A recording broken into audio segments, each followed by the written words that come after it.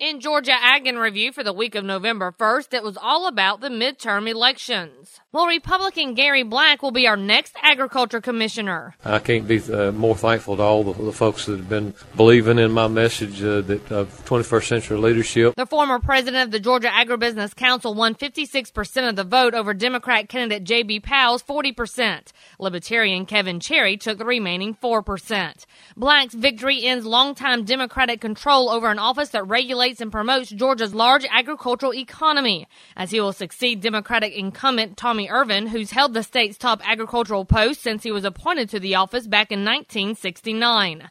Black's platform was based on safe food, strong farms, and a responsible government. And now we turn our attention to livestock with Randall Wiseman. Well, USDA continues its efforts to develop new framework for animal disease traceability. And Dr. T.J. Myers, Associate Deputy Administrator with APHIS, the Animal and Plant Health Inspection Service, said it all starts with plans being developed by the individual states and tribes. And then the federal requirement would focus on interstate movement.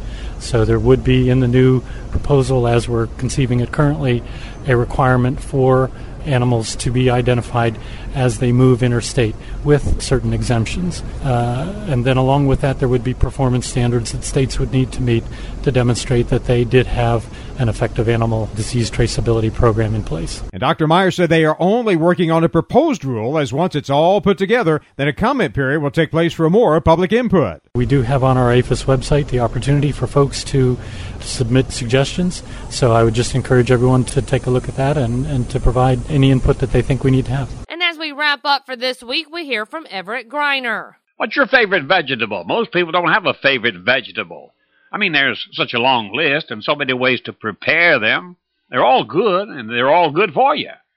But I'm seeing a change that kind of puzzles me. I know some big vegetable farmers who tell me that what I've always considered southern vegetables are finding their way to dinner tables all across the country.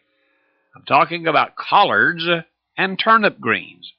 I don't have any statistics, but I'd wager that broccoli and cauliflower still grace more tables than collards. But I know one farmer who just planted 4,000 acres of collards. Where are they going? To a vegetable broker who will ship them all over the country.